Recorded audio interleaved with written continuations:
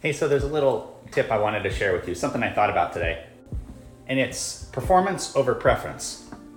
When we talk about advertising, public relations, and promotion, dental practice owners can get in the habit of preference. I want this, I want this, I want this, in terms of advertising creative.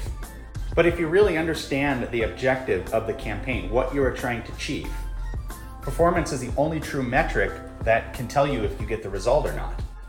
Yes, we all have a lot of personal preferences. When it comes to advertising, promotion, and public relations, and spending your hard-earned profits, you've really got to just consider and bring yourself down to looking at performance.